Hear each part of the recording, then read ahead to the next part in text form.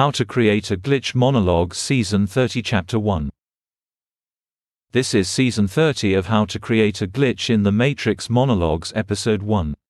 In this episode, we will be analyzing a further example of retrocausality in the context of dissonant consensualities. It appears to me that the strength of impulse, which in execution might create a conjoined consensuality, may be a factor in whether it produces a retrocausal chain through a dissonant consensuality. Let me explain. Suppose you are sitting in a restaurant, and you have a powerful impulse to ask out a waitress. Let's suppose for a second that you resist this impulse for a variety of reasons, not least of which is she is 10 years younger and you are not at your best. But, for whatever reason, you choose not to indulge this impulse. This produces a dissonant consensuality where this impulse is expressed. And that dissonant consensuality takes 2 minutes longer than the consensuality that your consciousness recalls. Later, while driving, 2 minutes down the road, the word cement mixer enters your consciousness. You have no idea the source of this word. 2 minutes later, approximately, the words cement mixer comes up on the radio in a meaningful context. What exactly has happened here?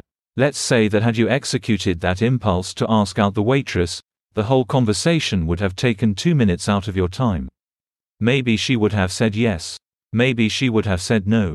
But on the balance, the divergence of this stream of action from your ordinary consensual stream lasts for about 2 minutes. Thus, the dissonant consensuality diverges from the ordinary consensuality by that amount of time. Since we know that parsimony tells us that reality will tend to observe both sequences linearly, in that, the time spent in the dissonant consensuality will be reflected in the other consensuality, there is an overlap of both consensualities apart from a 2-minute gap. During that gap, we can infer that causality is reversed for 2 minutes. Thus, we can suppose that divergences between two consensualities, one of which is divergent, results in reversal or creation of a retrocausal event. This compels me to wonder. Since most people would tell this author that he should have just asked out the waitress, after all, you miss all the shots you don't take. The difference between a true glitcher and an ordinary person is the willingness to look past the impulse and find the gap between this impulse and the next. There is a quality of dissociation, a quality of thinking outside oneself, of stepping beyond one's ordinary impulses from one moment to the next, that is necessary to reveal reality behind the veil.